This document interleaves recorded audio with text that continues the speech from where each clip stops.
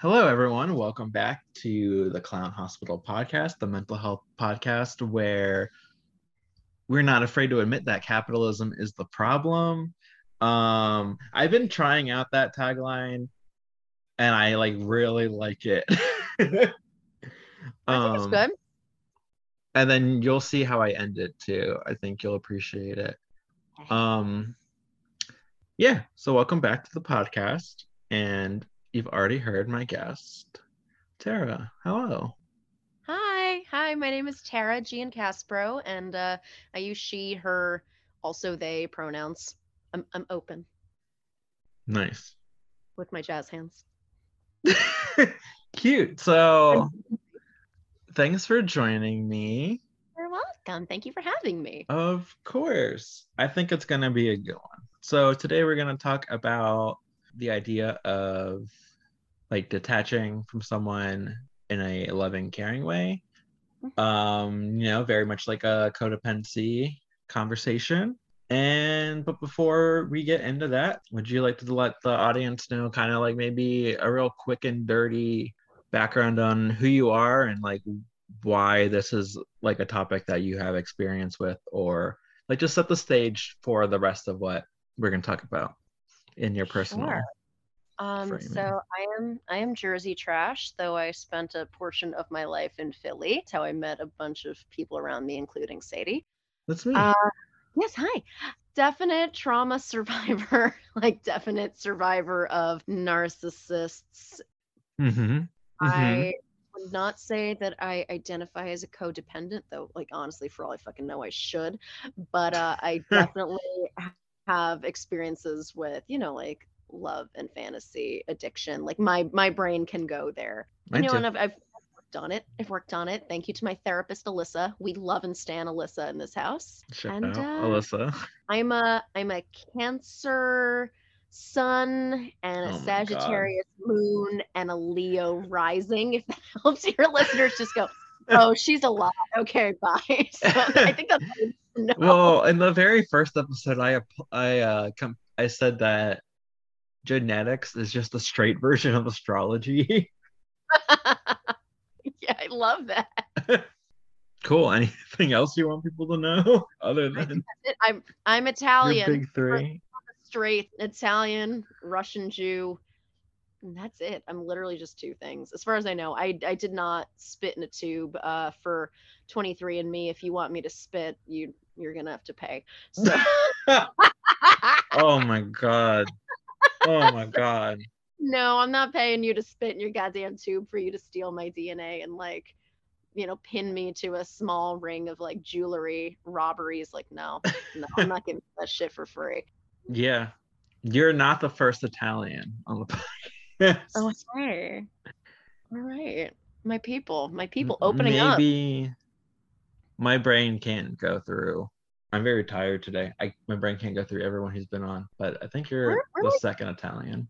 we're a shockingly stoic people. Everyone assumes that Italians are, fiery and emotional and all of that, but really, all of the Italians I know are like, there's shit we don't fucking talk about. You don't talk about this. You don't go to therapy. I was watching Real Housewives of New Jersey, and Teresa, who I hate, she's like my least favorite housewife. Teresa was saying that we're Italian, we don't talk about this stuff, blah blah blah. The only emotion that a lot of Italians exhibit is anger. It's literally that you don't say shit, it is omerta, or it is rage, and that's when you get everything out. But a lot of Italians are not. I mean, how many Italian singer songwriters do you know? Bob Dylan's real name is not Roberto D'Addario, we're not a deeply poetic people, I think. I think. I'm just not going to comment. As a It's not your lived non-Italian, experience. I'm just going to stay in my lane. And, I do have Italian friends, but. I love that response of some of my best friends are Italian. Sometimes I'll make an Italian joke and be like, it's okay, my roommate's Italian. I don't know why he said it like that. It's my roommate. Not that I have a good Italian accent. I'm not like actually All from right. Italy. No one in my family like immigrated late in life, and they like nobody has Yeah. an accent around me. So my accent is probably just as bad as yours would be. All right. So let's fly this plane out of Italy and back to the US. Hopefully Yes. without COVID on the plane. Yep. And good luck with that because it's just not happening.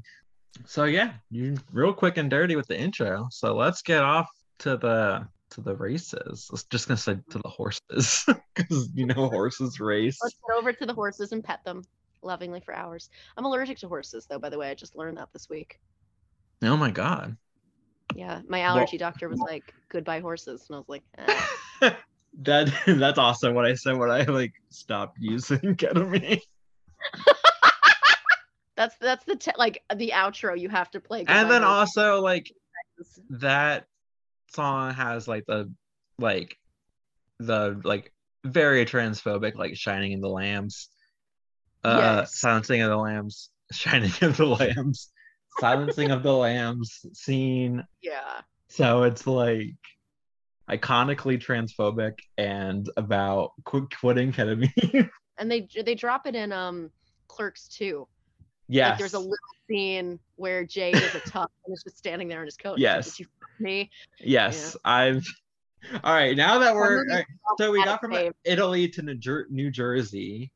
And then to Clerks 2, which is the most Jersey Yeah, movie. Yeah. exactly. Not That's what I'm necessarily saying. filmed there, but like probably was. Kevin So Smith is. I like wanted to start this Hmm. conversation kind of like a codependency type sort of framing because I don't know, when I think of, well, maybe we should start here is like what is like your general experience with this topic of detaching with love? Sure. I mean, it's something I've been working on more recently. In the last few years, I've had to detach from whether it was romantic relationships or friendships with, honoring my personhood, struggling with the guilt, which is a big thing that I've been thinking about a lot lately of like, when I leave certain people behind, let's say, or I get to a point where like I have to remove myself from the involvement, even if it's one-sided at that point, what part of me is being a shithead and what part of me is being a doormat? Like if Mm-hmm. someone is Okay, here's a big one because this is happening a lot right now. Like it's winter, people are getting hit with seasonal affective disorder, like bitch slapped across the face with it. And there have been people like very recently, I was working on a new song with a producer and he messaged me and told me, he's like, winter just hit me hard. Like I don't have the bandwidth to work on this right now. And he was super apologetic. Like it was very clear that he wanted to and just could not have the bandwidth. And I was like, okay. I literally like I was disappointed because I wanted to get working on this and now I'll need to find someone else. But I said like, thank you for communicating honestly and openly, telling me you couldn't do it, not Mm-hmm. wasting my time and waffling around. And like that was fine. And I wasn't upset.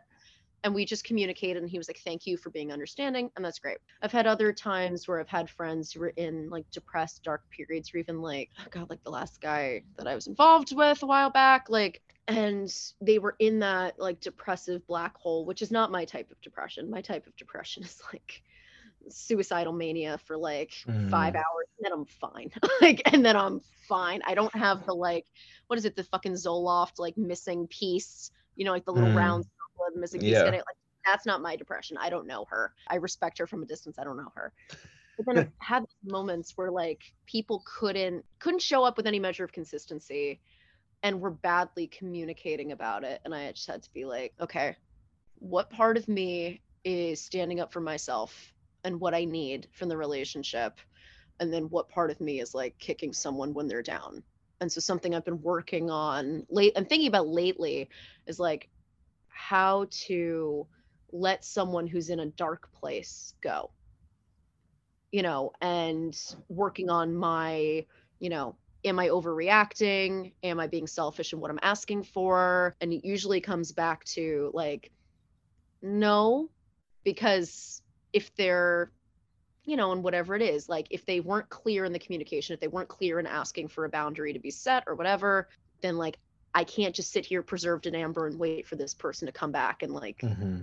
be better. I maybe just need to say like, okay, we're mutually taking space. This turns into a mutual thing instead of that person maybe expecting me to like just stay there and have the same Yeah. feelings or intentions or availability to them. But it's a complicated thing because I struggle with depression and I don't want to kick people when they're down. I know that darkness. But yeah, that's something I've been working around lately. So yeah, I've had experience with this, but I've been working on detaching with love. I'm not a big person on blowing up at people. Like I've never been that person to blow up at people, but Even working though on you're not, Italian. even though I'm Italian, but Sorry. no, no, completely. I'm You're gonna right. get canceled for this episode. No, it's, oh, please, it's fine. Um, but like making sure that I'm saying less out of hurt and really reflecting and saying what I feel like I deserve to say, but out of Hmm. a rational place and not out of Yeah, hurt. or like in it doesn't seem I don't think you have a lot of DBT experience, but like what DBT would say like wise mind. You're like let's say like you have like two states of mind, like emotion mind, like the one that just like reacts emotionally, and then Mhm. rational mind, who's just like thinking like facts and like thinking ahead and stuff. And then like the synthesis of those two things is like wise mind. So like you can like see like the emotions, you can see like and you can see the logic, and you put those things together and make a decision based on like information, like synthesizing the information from those two things rather than relying on just one. Yeah, I think that's great. That's something I'm working towards, like honoring my emotions, making sure I say what's on my heart. Like, this is how your actions impacted me, and I'm turned off by this behavior, and I either need some time to reflect or like I think we should disconnect, and not just like allowing it and not Yeah. screaming at them and calling them ugly and telling them they have like their asshole is too hairy or whatever the fuck. Oh my god. Oh my god, I'm so gross. Sorry. Just not well, just the person who I recorded with yesterday just also has some like chaotic energy of just saying just bonkers shit. So just two episodes in a row of this. But yeah, what was I gonna say about but yeah, like so the episode that I'm currently editing, which will be the second episode, I went on a long rant of like about this, like what you're saying. We're like trying to make sure you're not acting like, and when I am saying this, like I am like this is like I'm mostly saying this like for me because I am like very hyper vigilant. And I don't know, like an example is like there's like a someone in my IOP who like someone like much older than her was flirting with her Mhm. and like 30 years older and like she was talking about like trying to set boundaries with him and like I like immediately jumped to like do it in public, like have pepper spray Sure. Yeah. like I Well, am just like don't get murdered like I probably like yeah, there's some truth to that, but I also was like acting out of like hypervigilance and probably scared her more than is like helpful. Where like, there is a possibility of a man responding with violence, but my brain is just like, it's not a possibility. It's like just what's gonna happen. But yeah. like what I was talking about is like trying to make sure that in these like complicated like relational situations, because that episode is also like about community, and so this one was like the both of these are really tied in with being like relational. Is like just trying not to act out of hypervigilance. I get like a really big fear response, and like the metaphor I said was like if you have PTSD and someone scares you, it like makes sense for your response to be to turn around and punch that dude in the face, and Sure. like it makes sense, but it's like not good. like and like we try not to use like judgments like that, but like it's it's going to impact your relationships one way or another if that is how you respond. And even as someone who just jumps, it's like that can impact my relationships as well. People like get like sometimes they get offended, and it's just like I don't have to tell you, dude, I just have PTSD. Like I am working on it. No, I got it. I have two parents who are, Mr. and Mrs. worst case scenario, and everything is like, well, if you drive on the road, you're gonna die because there's ice and this and that. And so like I grew up with that, and they don't really have, I wouldn't necessarily say my parents have trauma. They don't identify as trauma survivors, and they would not use the word. They're also not in therapy. So it's very likely like there are things I just don't know that they haven't Mhm. unpacked, but they're just like worry warts. So I grew up with that. I have I've dealt with hypervigilance. I had a very significant abusive relationship, and I was extremely hypervigilant for a long time after that. And literally, right now, the fact that you're talking about this and you said that you are, I'm like, I think I've recovered from a lot of that. And literally am just realizing that right now. Like, wow, I'm not the same as I was like 2 years ago. I mean, You're no, granted, welcome. yes, thank you, my darling. Yeah, the baseball bat is still next to my bed, and Yes. will always be. Will absolutely always be. I don't Yeah. intend to do that, but Yeah. So it's like my point is like to try to like take like before you act, like try to calm down and like think it through and like what because sometimes like if you're punching people in the face all the time, people might actually want to jump you for real rather than they just walk into the bathroom when you're in there and you like cry. oh, That didn't happen, but things on that like an example. Yeah, similarly. But and yeah, I'm like not it's like great at really like. important to like just like make sure that like how you respond to harm is Yeah, mindful, but also at the same time, like I said there, like if you're full on in survival mode, sometimes you just have to do like the drastic thing. Like thinking, like talking about like detachment and love, like I definitely had a relationship where like the other person was going through a really hard time mentally and in a specific way that was like deeply, deeply triggering to me. okay. And like I just had to get out of it. Like I just like needed to Yeah, end that relationship. And like because it's like well now I am like suicidal so like I like just need to like do this and like it felt very sudden for them and they felt very hurt which is like all very reasonable like it wasn't like a loving detachment but like sometimes you just like you're like far enough down the triangle that you just need to like eject. yeah, I get That that. And I always have sucks. like in those moments, like the last time I ended a relationship, the person I think got hit with a really like big bout of just like winter blues, I guess. Mm-hmm. And that's one thing, and I can hold space for I really can hold space for that. Like, it happens. People tell me like, "Oh, I'm having a trauma day. I can't hang out." And I'm like, "Okay, like you explained, you set the boundary of like I can't hang out. So you did not leave me in this lurch of like, okay, I'm going to call you, we're supposed to hang out at 4:30, so I'm going to call you at 4:10 and let you know if I can hang out." Like I can't do that. I Mm-hmm. can't do that. I just need Me to know to neither. like move on with my day. You can't hold my day hostage. You can't. And then, you know, what they had said was like I was seeing this person and we had talked about seeing each other more often, and it was this great thing, and I felt like everything felt very mutual. And then all of a sudden within a couple of days, and we had literally talked in person about seeing each other more often. So I was like, great, okay, like so my expectation is maybe like every couple weeks, something like that. We didn't live super, super close to each other. And then within a few days, I said like, hey, like before I weenie out, like I'd like to see you again, and just like figure out when our next date is. Mm-hmm. And they came back to me with like this very casual, like, yeah, blah, blah, blah. And they ran through like the next 3 months of plans. They were like, I have this birthday and like this thing I have to do with my parents and this and that for 3 months. Like, it wasn't just like, yo, like, it's January now. Like, yo, January is going to be a mess, but like let's talk February. Like January is going to be Mm-hmm. a mess.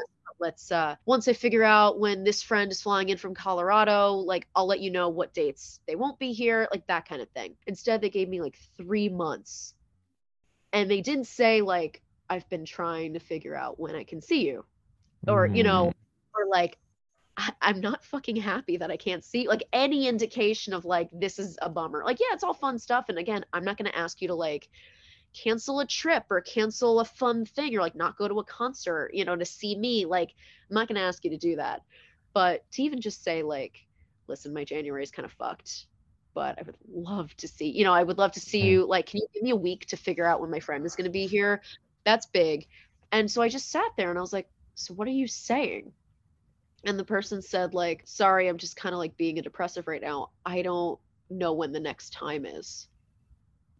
And I was just like, okay. So I wound up ending it kind of the next day. And I'd given them the opportunity to be, I'd said like, so the last few days have been kind of different, and like let them kind of jump in and be like, yeah, I know, I've been just hiding out in my room, like I need a little, if they, if they had said like I need a little time, like can I call you next week?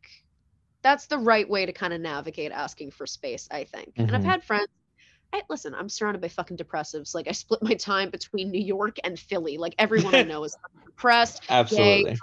our eyes, like everybody. Yep. So I'm used to this. Like I can't be like, oh, like no, everybody around me is just like perfectly, chemically adjusted. No, nobody's fucking chemically adjusted, including myself. But then they like, came in with the like, oh, I just need like time, and I just need this and that. And I was like, okay. So I stepped back in that moment, and I did it pretty lovingly. I like gave some counsel because they had not like really done relationships Hmm. much. And I was like, okay, here's the deal. Just like don't lie to someone and tell them you have time when you don't. Yeah. But I worked on in that moment, just detaching in a loving way of saying like, listen, here's how you hurt me. Because I'd said, I was like, I look past things in a relationship that made me uncomfortable. And I'm glad that I am choosing to detach, because this doesn't just get to be your poorly communicated decision. And they Hmm. asked, they're like, I had some feedback on like what made you uncomfortable. And I went into the specific red flaggy things that happened there. And that person still to this day, even though I suggest, because like afterwards they were looking at my Instagram stories like every day. And I was like, I had like 10 minutes after I posted, boom, there they'd be. And I'm like, this is hurtful and confusing, because like when I told you that I felt like we should detach, you didn't ask me to change my mind. You didn't tell me how much you liked me. You didn't tell me that I did really want to see you, but this doesn't work. Like you gave me Yeah. nothing.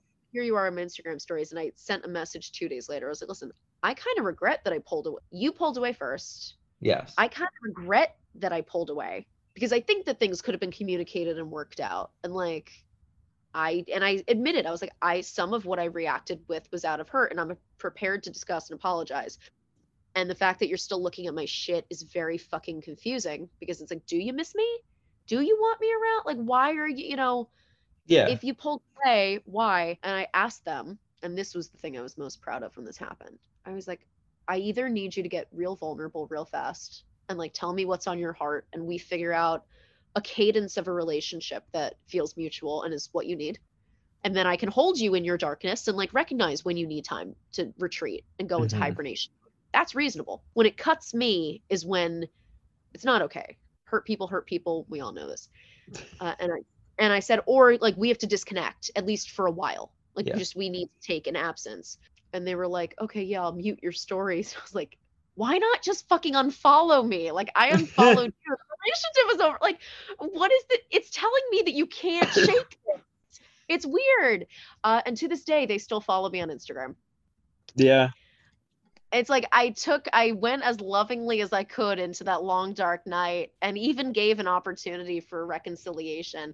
This person is still following me on Instagram, and I'm like, oh, the boundaries, boundaries. Yeah. Boundaries are hard, but I really like kind of like, That's an example of my loving detachments. yeah, I really like appreciate that because like I think one of the things that like you really highlighted is like, well, I feel like of detach like on this like on detachment I have been on like both sides of that, Yeah. and I think I have done it lovingly and unlovingly, and it's been done to me lovingly and loving me, or not been done to me but been done in the context of my relationships. And Hmm.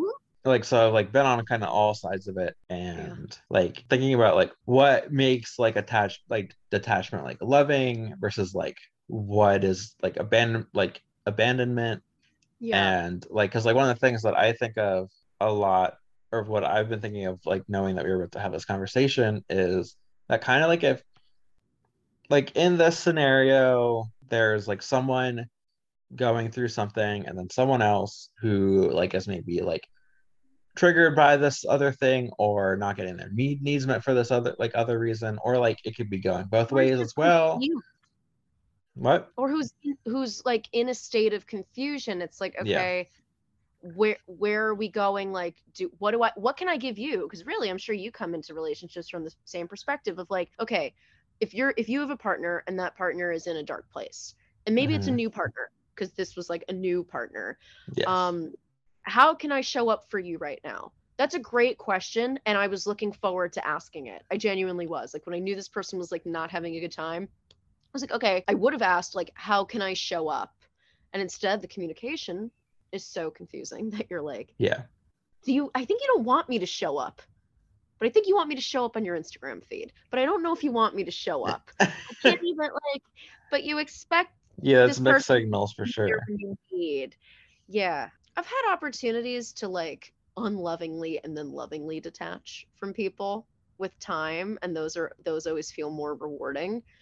And so when I unlovingly detach from someone, every time I have these regrets of like, maybe was I being a shithead? Was I kicking them when they were down? Maybe I missed them. Because, healing from a relationship isn't always just linear and it doesn't always Yeah. take hours. And sometimes you're like, oh, I missed them today. Like, I really shouldn't have said that. Maybe if I didn't say that, they would have jumped in and said, let's repair the relationship, whatever. The person I have a song out, person I wrote that song about, and I very unlovingly detached. Very went the fuck out on them. And like, it felt good for a minute. And then I What did spent that like, look like for the audience? I mean, for the also like audience, you're a newer friend of mine, so I don't even know like your yeah, whole yeah. That deets, was, but yeah, to I sent a very short message to them. I was supposed to go see them, and this would have been at a distance. And we had like plans to meet, and it was going to be this special thing. We hadn't seen each other in a while. And I knew that this person had a little girlfriend, not a girlfriend, but like had someone that they had in their pocket, let's say. mm, um and I just never heard from the guy all week. Like very luckily I didn't book travel, I didn't book like an Amtrak, like and then the night I would have been seeing them, I went to call them because I was like, you know what? And I stayed home. I made plans. I saw a friend that night. Like I did everything I could to not be just sitting there angsty about it. But I was like, I didn't hear from him, and this was the way he was. Like you just wouldn't hear from him for 5 days. Like I'm so fucked up. I'm in bed. But like the whole thing. Meanwhile, they're like looking at your Instagram stories or posting or something. I'm like, you're on your phone. Like you are on your phone, and I'm not terrifically sympathetic when people are like on their phone and they're not like just answering like an yeah. important message. Maybe a meme, you don't have to answer me. If it's like plans where I'm put out, if you don't get back to me, yeah, that sucks. Yeah, Um, that's just important. so called, I called and it went to voicemail, which in the entire, I'm going to say very long time, I'm going to say a high multiple of 3 years that this person and I had been involved on and off, I don't think a call ever went to voicemail. I could have called at 5 in the morning if I wanted to, and they would have picked up. Like we always answered the phone. So the fact that it went to voicemail, I was like, oh, this person is with that other girl instead. And I kind of went off. I'm gonna say this because it's coming out in a song in a couple months anyway, so fuck it, why not? Oh, we got the I sneak like, peek. yeah, I had called the girl. I called the girl his little Molotov cocktease, and I was like, "Tell your face. I wish your face, your face." I was like, I love that. You have successfully used your little Molotov cocktease to blow up another relationship with someone who loves and cares about you, along with many other friends and people in your life. Get help. And now, granted, like I had been very concerned about this, and like I'm obviously not going to say who it is because I'm not going to out someone's Yeah. addiction issue. I was like, get help and get sober while you're at it. Because I had been trying to counsel this person towards help. They needed it. And I don't know now because I'm not talking to them. They might still need it. And I said, Hmm. like, call me when you get to, was it fucking step 9? The amends step. Yeah, I think it's And 8 or 9. I don't know. I don't do the steps.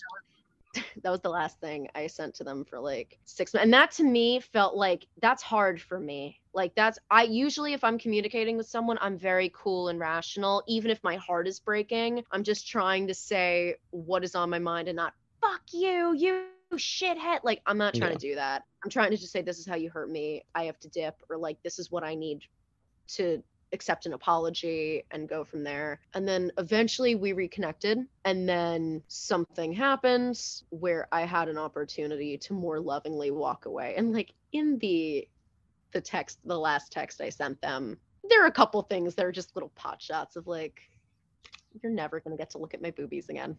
Sorry. Like, sorry, it has to be said. But the Yeah, last I sometimes I can't help but do little pot shots either. sometimes that happens. I knew, unfortunately, with the way this person was, like, I knew that that's what was actually going to get them to listen. Like, you're like, I'm removing everything I've done for you over this many years. Is like, I have to just close my hands lovingly. And I said that I was like, Yeah. I have to close my hands. I didn't block you anywhere. I will not cut off our communication, which that was big to me because I think that blocking is big, and like if you block someone, it's very final and it feels almost like Hmm. violent, like it can feel violent. Now granted, if you're blocking an abuser, great, like good, Shut you up. should Yes. but if this is, so I said, I Just was like, did I'm it not gonna, myself. yeah, good, I'm not gonna block you even though you were shitty. If you do want to reach out, if you do want to apologize, you can. And then when I put my song out, and they had known about the song, like I had, when we were I did speaking, wonder about that. yeah, Like when whenever I I listen to that, I went, what does this person think about this? Yeah, so when I talked to them in like February of last year, and we had talked. My grandmother had just died, and they had reached out. They knew I was very close to her, and we had talked, and we were in a good place, and we were in a good place for a while around that time. And I sent the lyrics. I was like, hey, so you should know, like, I've written some stuff because of just I was in quarantine and I was thinking and about Hmm. different relationships and experiences in my life, and I was writing, and I had sent the lyrics and like the little vocal demo I had of it because it wasn't done yet, and they loved it at the time. At the time he loved At it, the and I had said, I was time. like, listen, there are details in this that people might hear and like wonder if it's you, people who know that we've had, you know, like relationships in different ways over the years. And this person had told me that like I have I had their blessing to release as I wanted without changing details. And he was like, I'm an adult. If someone says like, yo, is that about me? I can take accountability for it. Realistically, he would probably lie about it if anyone ever came to him. Like, I don't think he's like, yo, that's about me. Unless you tell him that it's got, you know, 5,000 streams at this point, and then he's like, yeah, that's about me. Yeah. As he's told me in the past, he's got a huge ego. Like he's owned that. So if he sees that, oh, well, Tara's got like 100 followers on Spotify now, yeah, that's about me. I'll take credit for that one. But when we stopped speaking after that, and I had that moment where I sent that letter after a huge boundary was crossed for me, and I could not. I was like, no, after all this time, no, I need to like leave this as a friend, because this was not someone I was like sexually or romantically involved with at the time, just a friend. I was like, this is too much for a friendship. Like we've always been involved. I don't think we can be friends. I think we need to call it now. So he never revoked consent to release the song or anything, and all of the proceeds were going to Prevention Point in Philly anyway, because I promised I would never exploit this person's pain for Hmm. profit. Like it didn't feel right to me, Yeah. so I've donated money to Prevention Point. And then when I released it in October, I sent an email to this person. I was like, hey, I just want you to know it's out. I'm not necessarily waiting for a response. I'm not going to say I don't care, but I'm not waiting for a response, or a good one or a bad one. Like, block my fucking email address. I don't, whatever you do, I have detached myself from it, but just like take care of yourself. And I had sent the song that they had written a song about me many many years ago, like when we were romantically involved, and I had the only file of it left. Like literally, I'm the only person who has the song, and I was like, "P.S. I'm putting this in the email. I wanted you to have it in case anything ever happens to it." And I sent that. Never got a response. Didn't expect one, and glad I didn't, because I need that distance. Like someone continuing to show up after that is fucking confusing. Hmm. Um, but I did see on Bandcamp that there was a listen from the city where they live that night. They heard it. Damn, you're really on top of who's looking at your stuff. I I'm way too on top of it, but maybe, you know what? So I know how I said like before, I'm not that hyper vigilant anymore. Maybe that's my hyper vigilance. I did Maybe. have I've had a couple people stalking my Instagram in the past that were like very like really they should not have been. Like like the Molotov cocktease, like that Mm. literal person. I found like I found a place of business, let's just say. I'm not going to say what their business is, on my Instagram. And when I found out that it was them, I was like, oh, they've been stalking me from their little let's call it a nail salon. Sure, Oh why not? You know, God. from their nail salon account. And then there was the possibility that they had made like a creeper account also to look at my stuff. And so I've had moments where like Yeah, this that's was concerning. yeah. My abuser had was using one of his flying monkeys accounts, to stalk me after I left the relationship. And I think where that's probably the one way in which I'm hyper vigilant. Like, That makes a who is lot of sense. watching me? Yeah, flying monkeys, for people who are listening and maybe don't know, in narcissist lingo, you have your narcissist, you have your victims, and then you have narcissistic supply. Supply is a victim, friends, anyone who bolsters the narcissist, anyone who makes them feel confident, anyone they can sap energy or love or sex or whatever from. It's their supply. Flying monkeys are, so let's say, and I'm going to bring it back to an area that Sadie and I know well. If you're in the Philadelphia punk community, let's just say, and you have that Sorry to one lead say. if you have that one lead singer in the band who we know has been bumping around with some underage girls at Mm, Temple, and those girls get together and they call the guy out, the hmm. flying monkeys are that guy's bandmates or other girlfriends or The friends. the good guy, like the good dude back cards, or yeah, Yeah, like that's my yeah, like bro. Like you, those guys he's never might. been mean to me. Like Yeah, and then I they used also, to be like the in flying monkeys in arguments cause. with those people forever, forever. Like Yeah, until and 4 in the morning, I would like be up God. Yeah, like it's like Rich is just really a dick. I just punishing picked Rich at random, but just like Rich is a dick, Stu is a dick, and they're like, no, he's good. But yeah, the flying monkeys are the types who will like try to, let's say, kiss the ass of the victims and report back or seek out ways that they you. can Hmm. smear that person's reputation. Like, Yeah. they're more involved than just defending. They're actually doing things that will harm the victim and support the abuser. So Yeah, yeah, that's like a thing that I've come across in the past, like in the like Philly punk community, is people privately outing abusers, like not wanting to do like the whole like cancellation yeah, the whatever, because it sucks ass. And it does. people like so people just privately like in smaller spaces being like, heads up, like maybe don't date this guy because this is what he did to me. And like that's it. Not Yeah. wanting to like get them off of shows or whatever, just like wanting to be like, I don't want people to get hurt, but I also can't Yeah. like do any more than this. And Safety word. then people screenshotting it and like sending it to the abuser. And That's then flying of monkey stuff. course that's just like Exactly. welcoming more abuse. So it fucking sucks. But yeah, that's the example that I thought of when you were describing that, because that's a term that I'm not familiar with. But yeah, I think you've gone on like quite like a roller coaster. But like I think you've really painted the picture that like the difference between like loving detachment or unloving detachment or even abandonment seems to be like communication. That's so Like, big for me. Yeah, I will always over communicate if I need to. Like, I'd really rather, if someone, let's say, if someone were to break up with me, which is, I've broken up with people now, people have broken up with me. Like, I can't say mm-hmm. I'm a gold star girlfriend where I've only been the dumper. Like, I've been the dumpy. I'll acknowledge Yeah, I've that. been at all. Not in a like what, not in a Cleveland steamer way, just like a dumpy, in terms of getting dunked. Your eyes just bulged out of your head.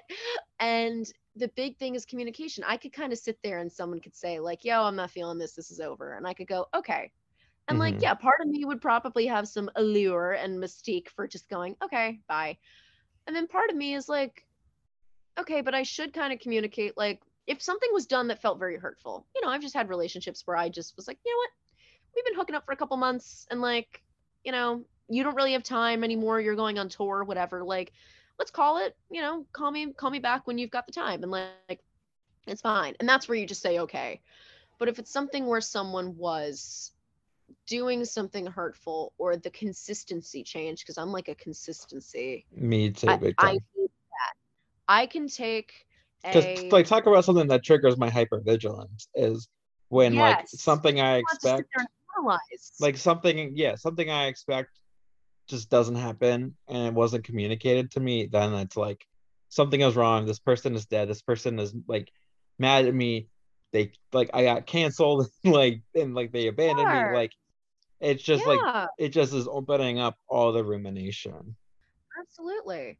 Yeah, that's big for me. That communication, like with me, if you set a pattern, I get to a point where I get used to that pattern. And if there's a deviation from that pattern, I guess that's where, I guess maybe I'm hypervigilant after all, but like it's not as much survival mode, but it's triggering something that's deeper at this point with Yeah. the healing I've done. If you're talking to somebody every day for like 3 weeks and you're talking 4 hours a day, then all of a sudden you don't hear from them for 2 days.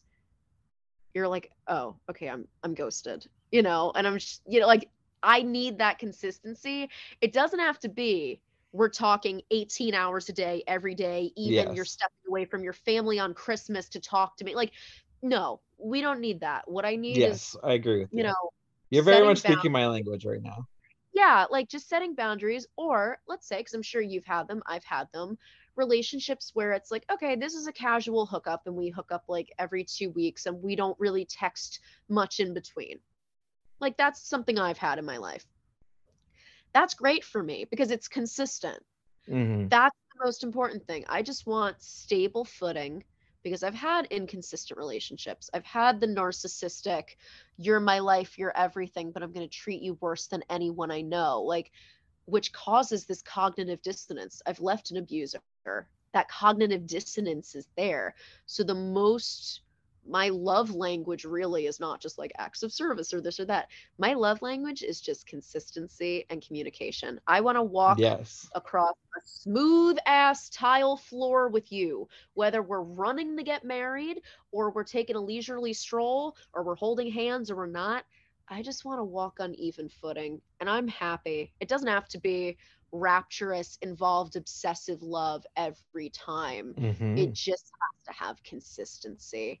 And often when I detach from someone lovingly, whether I'm leaving or they're leaving, and this is with friendships too. I've mentioned romantic relationships a lot, but like this is, certain times where friendships, I was just like, okay, I'm disappointed, or this relationship, this person is just going somewhere I can't follow. I often explain, if this had been communicated differently, I would not be doing this. That comes up pretty much every time I've had to do this. Like the relationship I had mentioned the last time I dated someone, like if you had just said, yo, I am looking at my calendar for the next 3 months, it's kind of crazy. I hate that I can't see you. And I should have came to you and told you this when I said I wanted to see you more often, but give me a couple days and I want to see what I can move around. Hmm. That's Yeah. great. I might Yeah. still be It's involved like with that person. Who knows? yeah, it's really like so simple.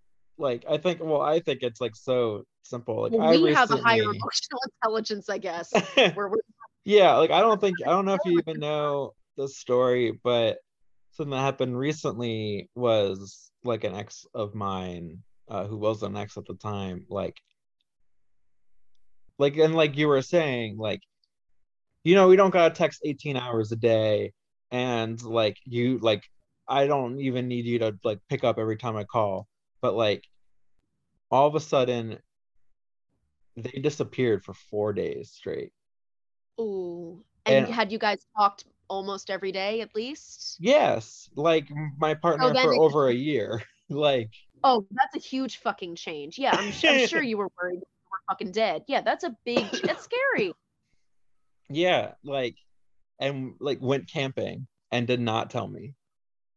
And like It's so simple to send a text like, "Hey, I'm going camping. I'm not going to have service." Like, yeah, love that's you, the XO. thing is like So easy. for my like I like this need of like consistency, or in lieu of consistency, communication about the change of consistency is like the best thing you can do, like as like an ally to some like to like me specifically, like as That's for someone someone who with cares about you. CPTSD, like is like just let me know what's happening. Like if you Yeah. surprise me, if you surprise me with like a new car, which is pointless because I don't have my license. But if you surprise me with something big, like something like good, like don't do that either. Like it like fucks up Sure. my sense of reality. Like I feel like something is wrong. Like if you're like hiding a surprise party, like and you're doing like a little like gremlin behaviors to plan the party, and I notice the gremlin behaviors, but don't realize there's a party happening. Like my brain is gonna take that and be like, oh my god, They're leaving they're me. like literally plotting to kill me. It's like thoughts that Yeah. I'm not unaccustomed to having. And yeah, like just yeah. I'm not trying to like talk shit. I'm just saying that like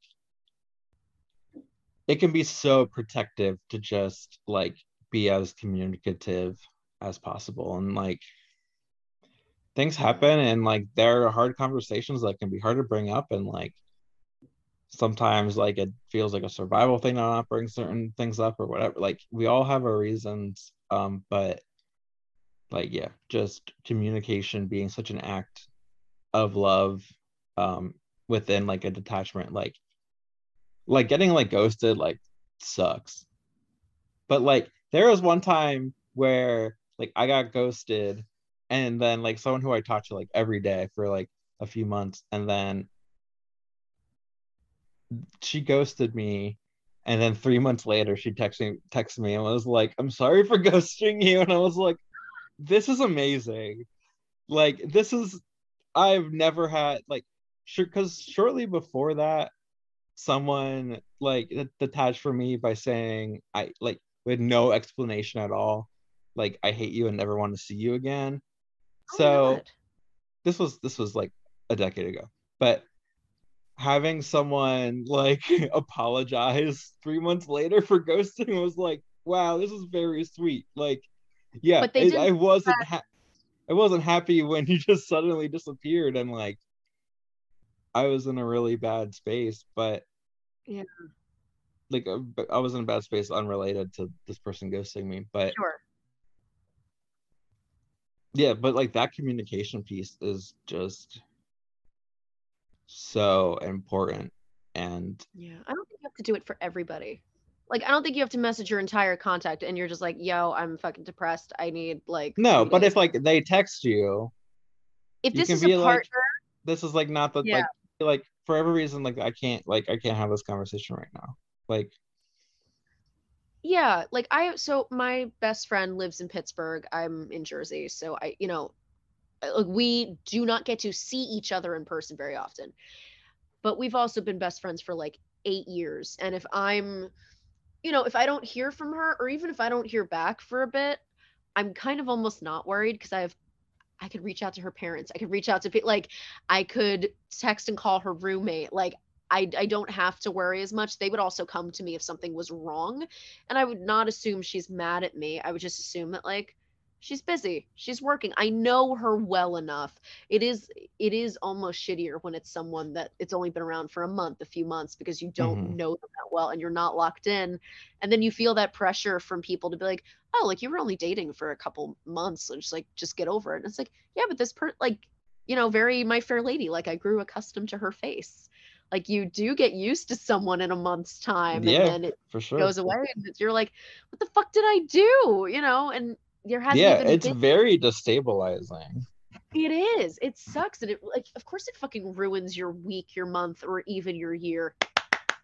Little Friends reference, even though I don't like Friends, but I do that stupid ironic clap all the Oh time. my god. But yeah, But yeah, I think communication is key. yeah, it's so important.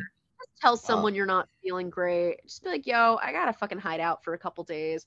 I had a yeah. partner, Like if someone I I oh, go like if on, no, go on. if I was just told like I'm going camping, I'd be like, cool, have fun. But Yeah, like instead I was like, wow, like I'm being abandoned, or she's dead, or like who, or like something really horrible happened and she doesn't feel like she can tell me because she doesn't want to trigger me. Oh, yeah. Like just like the brain does so much. And I'm really I'm trying to throw someone under the bus that's just really relevant. I Because I know agree. she will listen. Yeah, and no, has my that's like, I consent too. totally relate to that. I had a great partner for a while, like a year, who had, I guess, I don't know, like, I don't know. They didn't have a diagnosed depression. Just they would have moments where they needed to hibernate.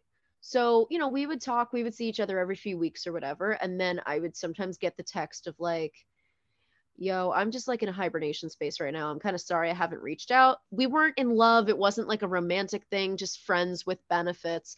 And he would just tell me, like, I'm in hibernation mode. You're the first person that I'm going to call when I'm like ready to see people again.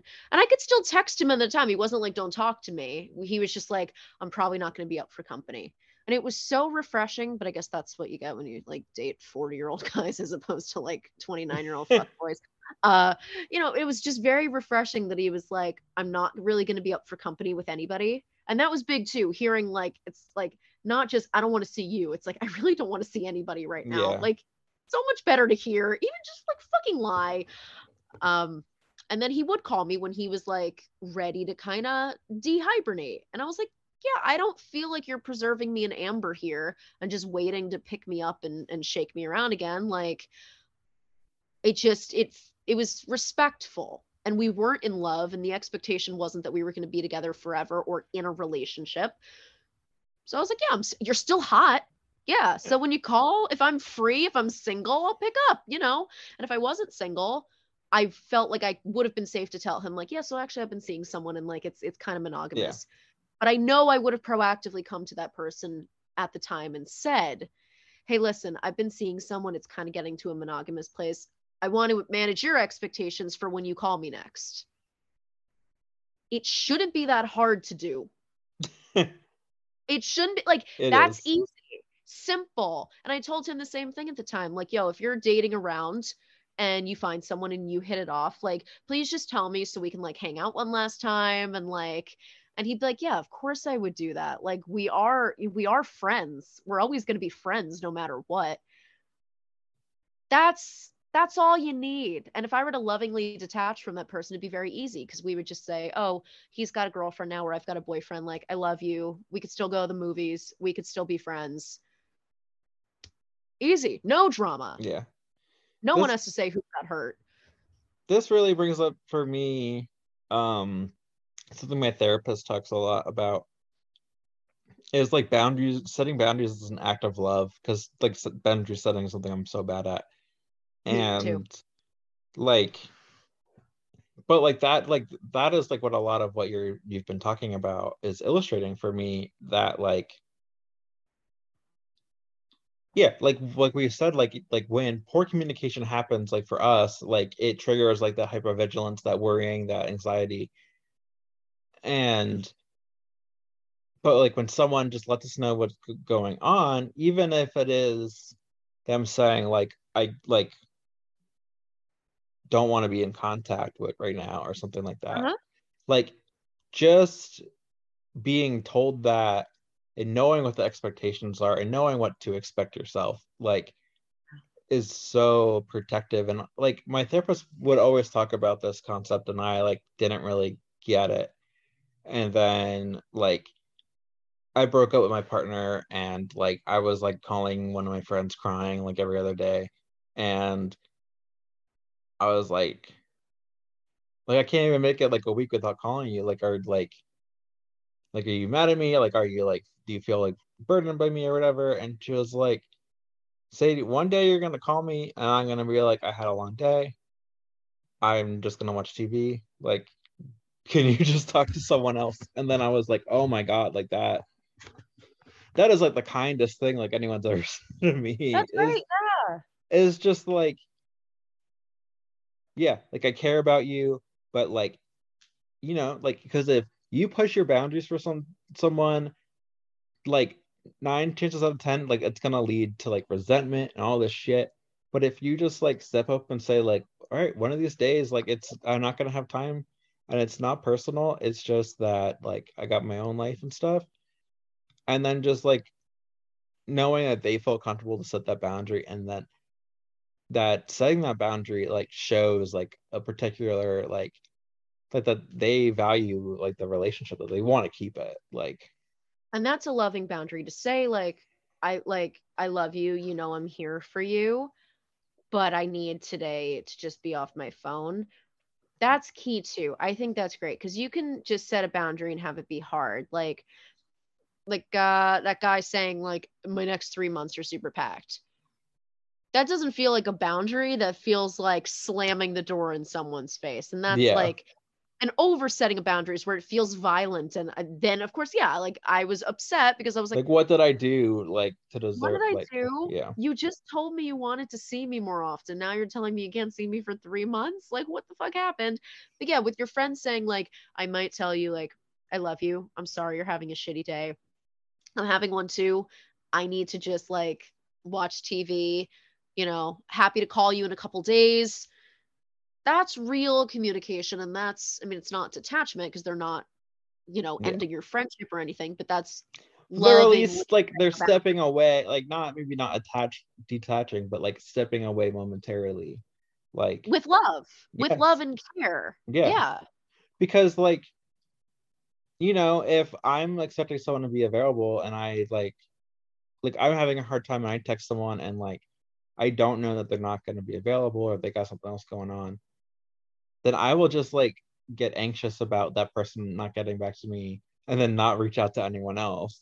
But if like someone tells me I'm busy right now, like I'm at work, whatever, then I'm like, okay, well I have like a million friends, like I can like just go somewhere else. I can go to a meeting. Like there is like other places I can go and I can like I only know to do that if like I know that like something I'm trying isn't working right now. Yeah. And I've So I seen need to you be like told that. I've seen you post on social media like, hey, like I'm looking to I'm kind of looking for this. I'm kind of looking for company and like something Yeah. so the listeners know like when you weren't feeling well recently, I told you that I would check in with you a lot because you had a lot of anxiety about this. And like Yes. I was happy to do it. And I kind of I did a little moral inventory of myself and I was like, what do I have bandwidth to do? And I was like, okay, something I could do is I could just send Sadie a message like, how are you feeling today? Yeah. And it was easy. And like, look at how that strengthened a friendship that was growing with us. Yes. Like, I kind of gave you a sense of what my bandwidth was. Like, I couldn't, I don't live near enough to you to be able to come over and like drop off groceries. I would have Mm-hmm. loved to. I would have loved to do Shout out that to for the you people because I who really did. And I know that you are. Yeah. amazing. Like, or I would have had like Instacart come drop off groceries to you or Mm-hmm. something. Like, I would have happily done that. But I figured out a way that I could show up for you. And you told me it was okay. You were like, this would not be unwelcome. This would be super appreciated. And then I just did it. And like, Yeah. no, I'm And not it like made me feel perfect. like I someone dropped the gave a ball. shit whether I was like alive or not. Like, Oh, I was super worried. Like, yeah. the world, It's it's a so fucking pandemic. unpredictable. It's a fucking pandemic. And I'm sure in life I've dropped the ball in checking in on people. Or there were Yeah. times where like I could only give so much and then I was tapped out by what they asked or needed. And I'm sure I haven't perfectly communicated unavailability, but I'm working on only extending what I can. And that's big with relationships. Like your friend Yeah. was like, I will not be able to extend this support to Sadie today because I'm just having a hard fucking day. Yeah. Yeah, and That's that's fine. great. You have to take that inventory of yourself. And a lot of people don't want to think about what they can give or can't give because they feel like they have to give too much or they don't like to think about themselves very much. But I encourage people to start doing that before entering relationships or friendships and pouring from an empty cup and then having to go, oh, Stop I harassing me. I dove in too fast. Stop harassing me. Yeah, I dove in Um, too fast. Like, that's not my problem, it's your problem. it's definitely my problem. But anyway, before we start to wrap up, there's one last point I wanted to make. I don't know how exactly far we into this, but we're pretty far into it. Is like this like the idea of like loving detachment and like abandonment because like as someone who does have abandonment issues like when I have like first heard like the phrase like loving detachment, it like kind of set like red flags for me because Mhm. it just made me think like abandonment. And like I think, at least like in my experience, if like in this like dichotomy, that's not always true, because like all dichotomies are false dichotomies. Like like there's someone who's like going through a thing, and there is someone who may be going through a thing but is like maybe like codependent with this person who's going through the thing. And like so there's like those two sides. And sometimes, and like at least in my experience, like whoever is being like detached from, like more likely than not, like no matter how loving you do it, it may feel like abandonment. Like especially if you have like abandonment trauma, or like CPTSD, like it could be really tricky. And like that communication is like such an important thing, because I just remember an experience where like someone really close to me had something like really horrible happen. When they came to me for support, I had a panic attack. Okay. I was really triggered by it. Couldn't even tell you to this day why. I have a Sure. few more guesses, but in the years past, and they kind of like set a boundary. Do you like you're just a mess right now, like, and I am a mess, and like I need like space. And then like in that time frame, like I like reflected on the relationship and like where I was at and stuff, and like decided to detach. And like I felt like some level of like guilt for leaving like at that vulnerable time. and and that person told me later that like they definitely felt abandoned at the time, and that's totally fair. But then several months later they're like, wow, you like really made the right decision. like Wow. yeah, so that's just to say, like, and I don't want to put anyone's business out there too much, but that's just to say that Yeah. like it might not always feel good at first. Like if like because sometimes setting a boundary sounds scary. It's like I have benefited from this more loose boundary, and now it's really like firm, and I don't know how to like navigate that. And so it can feel very bad, especially like at a dark time in your life. But like I don't know. Like It's that's just something I difficult. always remember of, like, yeah, that was like a really difficult decision. And like even if like it was met with a lot of anger at first, which like is, I think, is totally fair, to be able to like eventually be like, like I did the right thing, and that person like agrees. Which I guess I'm just saying, like if you find yourself in a space where you need to do this, like in a relationship for your own safety, or maybe even that other person's safety, Hmm. that like just even if it doesn't feel like, as long as you're really like mindful and thoughtful and like of the thing of like what you're doing, Sure. like it will probably, like, as long as you're mindful, like it will like be good, as long as you are Yeah. like, even if I it have does, if even if it doesn't feel good at first. this way. Like sometimes the detachment is just for the better. Yeah. You know? It really is. Sometimes it is just it's not like, oh wow, I'm such a better person now that you're out of my life. It's just like this relationship was taking a lot of bandwidth and it wasn't serving maybe Yeah. either of our needs. She wasn't Yeah, getting something out like of something out of her. because like speaking of um like like in terms of like codependency, it's like sometimes and I think a characteristic of that is like you're just trying to like fix the other person's problem, or like you're trying to be like the solution to whatever they're going through. Sure. And a lot of times you're just making things worse for everyone by like imposing your will on things that Or you're that your will doesn't get, like that, no, like nothing else, like the universe will not just bend to your will. And like sometimes that causes problems. Sometimes like, the best thing for both people to do is just like, I don't know, like somewhere along the lines, like our like relationship got like really like out of balance, and it's like not safe for either of us. So yeah, we just have to like detach them, maybe just for now, maybe forever. Like, yeah, sometimes, yeah, whenever I hear people talking about like being in couples therapy, I'm like, oh, you don't just break up? Like, I don't understand that. I will say, I think couples therapy is fantastic. Oh, I'm not knocking it. I just, Yeah, I guess it really just points out my that I am on the fight. sure. Yeah, I think like I think couples therapy should be proactive. I think if it's I mean, I think if it's reactive, ultimately, like, the right decision is the right decision, and if the right decision is to divorce, couples therapy might bring that about sooner. But then it was probably the mhm, right decision.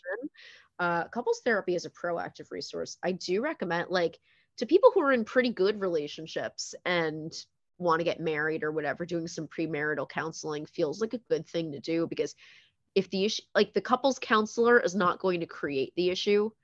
And now mhm, you could say, like, if the husband is having an affair, the husband might go for 25 years with the wife never knowing about the affair.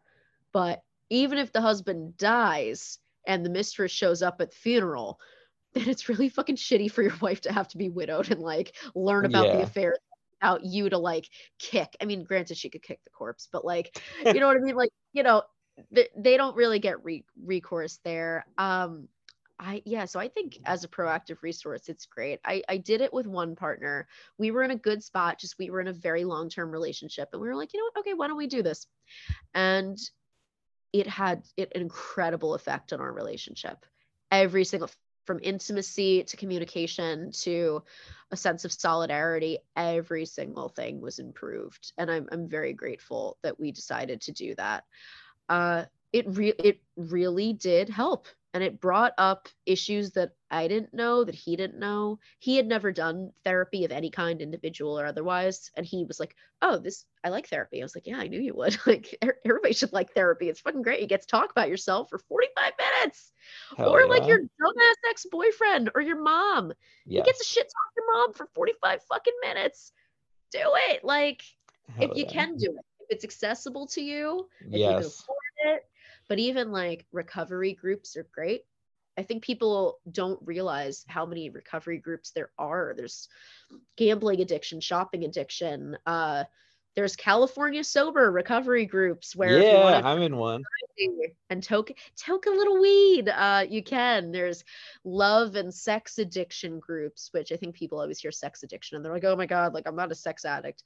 But if you're sitting there and you're literally in relationship after relationship and they keep blowing up, like, maybe you have BPD, but maybe you also just have this, like, this thing where you can't shake this, and you could have both. Yeah, And explore, go to a meeting, it's free. And now you can do it from your fucking couch because they're on Zoom. And yeah, change your name to fucking Bob Hoskins in the bottom. Like, nobody now with Zoom, oh my god, I would tell anybody who's been wanting to explore recovery, like, you can mute your camera, no one yep, has to see your goddamn face. You could put in a fake name. That's the whole sure point. can. I think it's anonymous. It's whatever it is, Yep, anonymous. It's so great. You don't have to sit there and, like, do your makeup. You don't have to sit there. You could be fucking eating a sandwich in the middle of it. Like, yep, sure can. but I super recommend that to people because I think they don't know it. I wouldn't say it's therapy. I would say still, like, I recommend therapy, but it's a Yeah, form of therapeutic work. And hmm, hearing other people share yeah, and stories, it builds like community. Like it does. You can find a that's great what I've sponsor. liked about like the groups. Like I'm into recovery groups, and yeah, like just like getting to know other people who have like similar struggles and similar coping skills and stuff, like that's really cool. Hearing leads and testimonies is something that you can Hmm. explore in group. Um, I do not identify as an addict or someone who is actively in recovery, but in periods of healing from, relationships that felt traumatic or very unstable, I, would go to, like, a love and fantasy addict meeting, and you just kind of listen to people talk about how they've established their self-worth outside of relationships. And it's just a good reminder that even if you don't feel like you're an addict, or you don't feel like this has been a problem for you for a while, it is kind of good to check in if you've struggled with that part of Yeah, yourself. Or sex addiction. Hey, you feel like your relationship with porn doesn't feel good right now.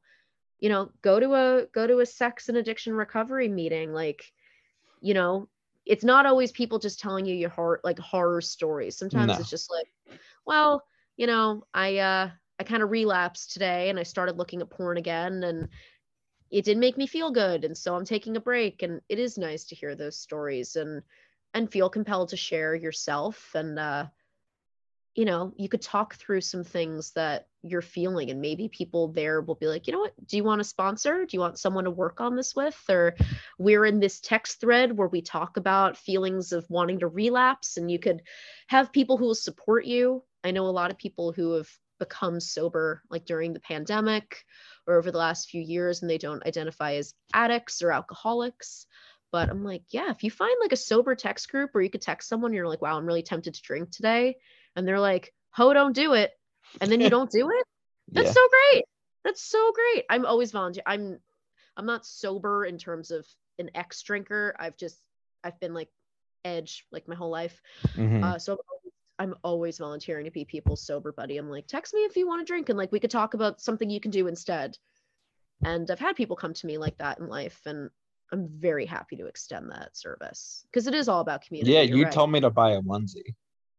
I did. Yeah. So listeners of the pod, Sadie and I were talking, and we had been talking about just, I guess, some kind of self-care. And I had said, so the listeners can't see this, but I'm wearing a chicken onesie right now that my beloved ex-boyfriend Ed got me. We love Ed in this house. We love and stan Ed.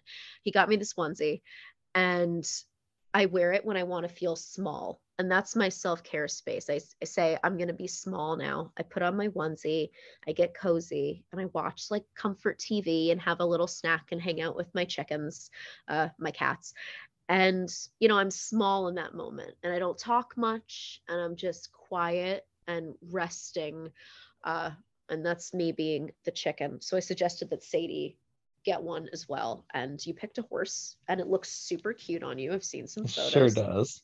And look, this one has little hand Oh my covers. God, I love that. Little hand All right, covers. well, now that we're talking about onesies, I think that's Squishy. where we wrap up the Yes. episode. Do you So, have any ending questions for me? yes. So, Cool. we end with gratitudes on this podcast. Okay. So, I will share two things I'm grateful for, but you can just share one because this is also where I thank my guests for coming on the show and being vulnerable and open and very thoughtful and like having a lot to say. And Always too yeah. much for me. Always oversharing. Always oversharing. Yeah, I mean there definitely is Italian stereotype of just not being able to shut up, and I'm not Italian, and I also have can't shut up disease. um I need to go to Can't Shut Up Anonymous. I'll I guess join you. that's I guess that's like what a podcast is. Just put my all my like talking energy into this podcast, and then I'll shut up for the rest of the time because I'll be Yeah, tired of talking. let's start that fucking group. I'm down. Yeah, so I'm grateful for you to coming on. Like I Oh, and like what we just met like a few months ago, so it's cool that like someone I like just met is like willing to come on and do this with me. So I really appreciate that. What I'm grateful for today. Hmm. I didn't really like do a whole lot today. I'm grateful for like we were just talking about like meetings on Zoom. I'm grateful for that sounds meetings great. on Zoom because of like COVID now and stuff. Like I am being really careful about leaving the house because the numbers are so nuts. And that I can just go into a meeting on my computer. I can like video mute if I get like paranoid, which happens sometimes, Mhm. and just listen is really nice. And like when I was in the hospital, like I even called in to one of my meetings and sat on that Oh, that's shitty great. hospital phone listening to people whose voices made me feel at home. So I'm like really grateful that like again like for the internet during COVID, because being cut off from that community, like I wouldn't even known that community if it wasn't for Zoom meetings. um is the Yeah, I'm really grateful for that. That sounds fabulous. I, in turn, I'm grateful for a couple things. I will name them. I am grateful to Soul Glow for bringing us together. Shout out. Yes, shout out to the Kings. I love my boys. I am grateful. I just discovered the solo music of Gail Ann Dorsey this weekend. Gail was a bassist for Bowie in like the 90s and Mm, 2000s. And I just heard her sing live last night and I just like completely fell in love. So I've been listening to her album today. Very grateful to discover new music and to remaining open. hell yeah. I've really celebrated that I am in a place now where I'm very open. If someone comes to me with a music recommendation or a movie, I'm not just like, oh, that doesn't sound like that would be my thing. I'm like, yeah, I'll listen to it. It takes 3 minutes of my time, and someone feels like they maybe had an impact on my taste, and that's cool. Uh, and lastly, I'm gonna bring over this little thing. This is exclusively for Sadie, so all you listeners can fuck off here. Not really. Really, I love all of you, but I'm grateful for my chickens. Oh Look my at this God, beautiful. beautiful kitty. I'll when you get your little horse friend on, I'll bring her back so we can put her in a little photo. Yes, My amazing, This is amazing. Simone, and I have Lugosi at home. Lugosi is in the other room. Hi, baby.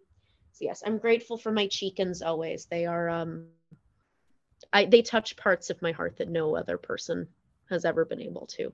They're special to me. So That's cute and amazing. And then my last always. question for you is any self-promotion that you would want to do? Sure. So my band name is Sweaty Lamar, like Hetty Lamar. I have a I've been song meaning out to tell called you this, like I like listened to like an interview you did, and like I Huh. didn't realize that your name was a reference to Hedy Lamarr, which was funny because I didn't know about her until the last time I was in the hospital. Like there was like a fiction book about her, like Ah, and her involvement in World War II and stuff. That yeah. like I it was just it's like such like a Oprah book club book, like a wine mom book club sort of thing. I didn't finish it, but like I thought it was like an interesting story. It And then was I was like, wow, that's such a funny like fabulous. that's your band name is Hedy Lamarr reference because that too I was just reading about in the psych ward. It was always going to be a celebrity pun. I had thrown around Richard Nixon. Oh my Like God. I don't want to pay tribute to fucking Tricky Dick. Yes. It was always going to be something, and I had come up with Sweaty Lamar, and I was very pleased about that because I love that she's not just a pretty face. She did something amazing. Her discoveries led to the invention of Wi-Fi. Like this was an Yeah. incredible woman who was like, I'm hot. I want my scientific grant money. I'm gonna go act and like. Yes, bitch, get that coin. So yeah, my music is Sweaty Lamar. I have a song called "I Have Always Been in Love with You" on It's a banger. Spotify. Thank you. I have an acoustic version, which I almost prefer. I think the acoustic version is much more what I was feeling when I wrote the song, and so now we have Yeah, two versions. that makes sense. All it's for sale on Bandcamp. You can download it for free by all means, but any tips from that go towards Prevention Point Philadelphia, which is a cause I'm very passionate about. Someone who has loved addicts and alcoholics. And I also have a fragrance deal with a company called Scentcraft. It is a charity fragrance. So there's a link on my Instagram, which is at Sweaty Lamar. You could either buy the perfume that I created or create one of your own. It's like a really fun experience. It genuinely is a self-care item. I would recommend it for people. Like creating your own fragrance, really, it's a luxurious experience. But all of my proceeds from that will be going towards right now it's an eating disorder foundation that one of my followers suggested, and every month I'll have a new charity as a recipient for sales of the fragrance and your own fragrance. So yeah, that's me. That's cool. Wow, now I want to have a celebrity like pun band name, like Henry Kissinger but dead. Um, Henry, I mean, you could just do like Henry Pissinger, mm. you know. See, I would just Mm, want to be like Henry Kissinger, please die. You're old. Like, why are you still alive? Like, what the fuck? I mean, I by all means, go for that. One of my favorite things is the way Anthony Bourdain like fucking hated Henry Kissinger. Like he'd be talking about his travels. He's like, if you go to like Cambodia, you will leave wanting to put Henry Kissinger through a cheese grater. I was like, Yeah. babe, I Or don't like need to go to Chile. Cambodia. Yeah. I'm down already. Like sign me the fuck up. But yeah, I love when certain celebrities hate other celebrities. Like it just and Anthony Bourdain I also anyone. like the perception of Henry Kissinger as a celebrity. I mean, he kind of, you know, like he On kind this, of like, he is like a person known outside of his own like social circles. Like, I guess that's he's how you want to find a celebrity. Like, he's someone that RuPaul like might have a contestant do on Snatch Game. Like people know who Henry Kissinger is. well, anyway, on this weird Henry Kissinger tangent that I made happen, fuck Henry Kissinger, by the way, if you couldn't tell, as the podcast that's not afraid to admit that capitalism, and including like Milton Friedman and Henry Kissinger are the problem. So there's that. You definitely already know my politics if you're on episode 6, because I have not been quiet. Shy. Yeah. In the first episode, someone was like, I don't want to make it political. I'm like, where have you been? I've made it political this whole hour. Like, we're literally talking about eugenics right now. Like, it's political. Shout out to her. All right. So if you like the pod and want to have updates and stuff, you can follow us on Instagram, at Clown Hospital Pod. And if you want to send me an email of questions, perspectives that you want to share, like blind spots that we missed, because we're just two people talking about a very big conversation. Totally open to any perspectives or whatever, fan art. Me and the chicken costume, they'll do. Oh god. That's a good one. And yeah, so that email is clownhospitalpod@gmail.com. And with that, I say thank you. Thank you. And I say, XO, XO, trauma girl. Love. I knew you would like that.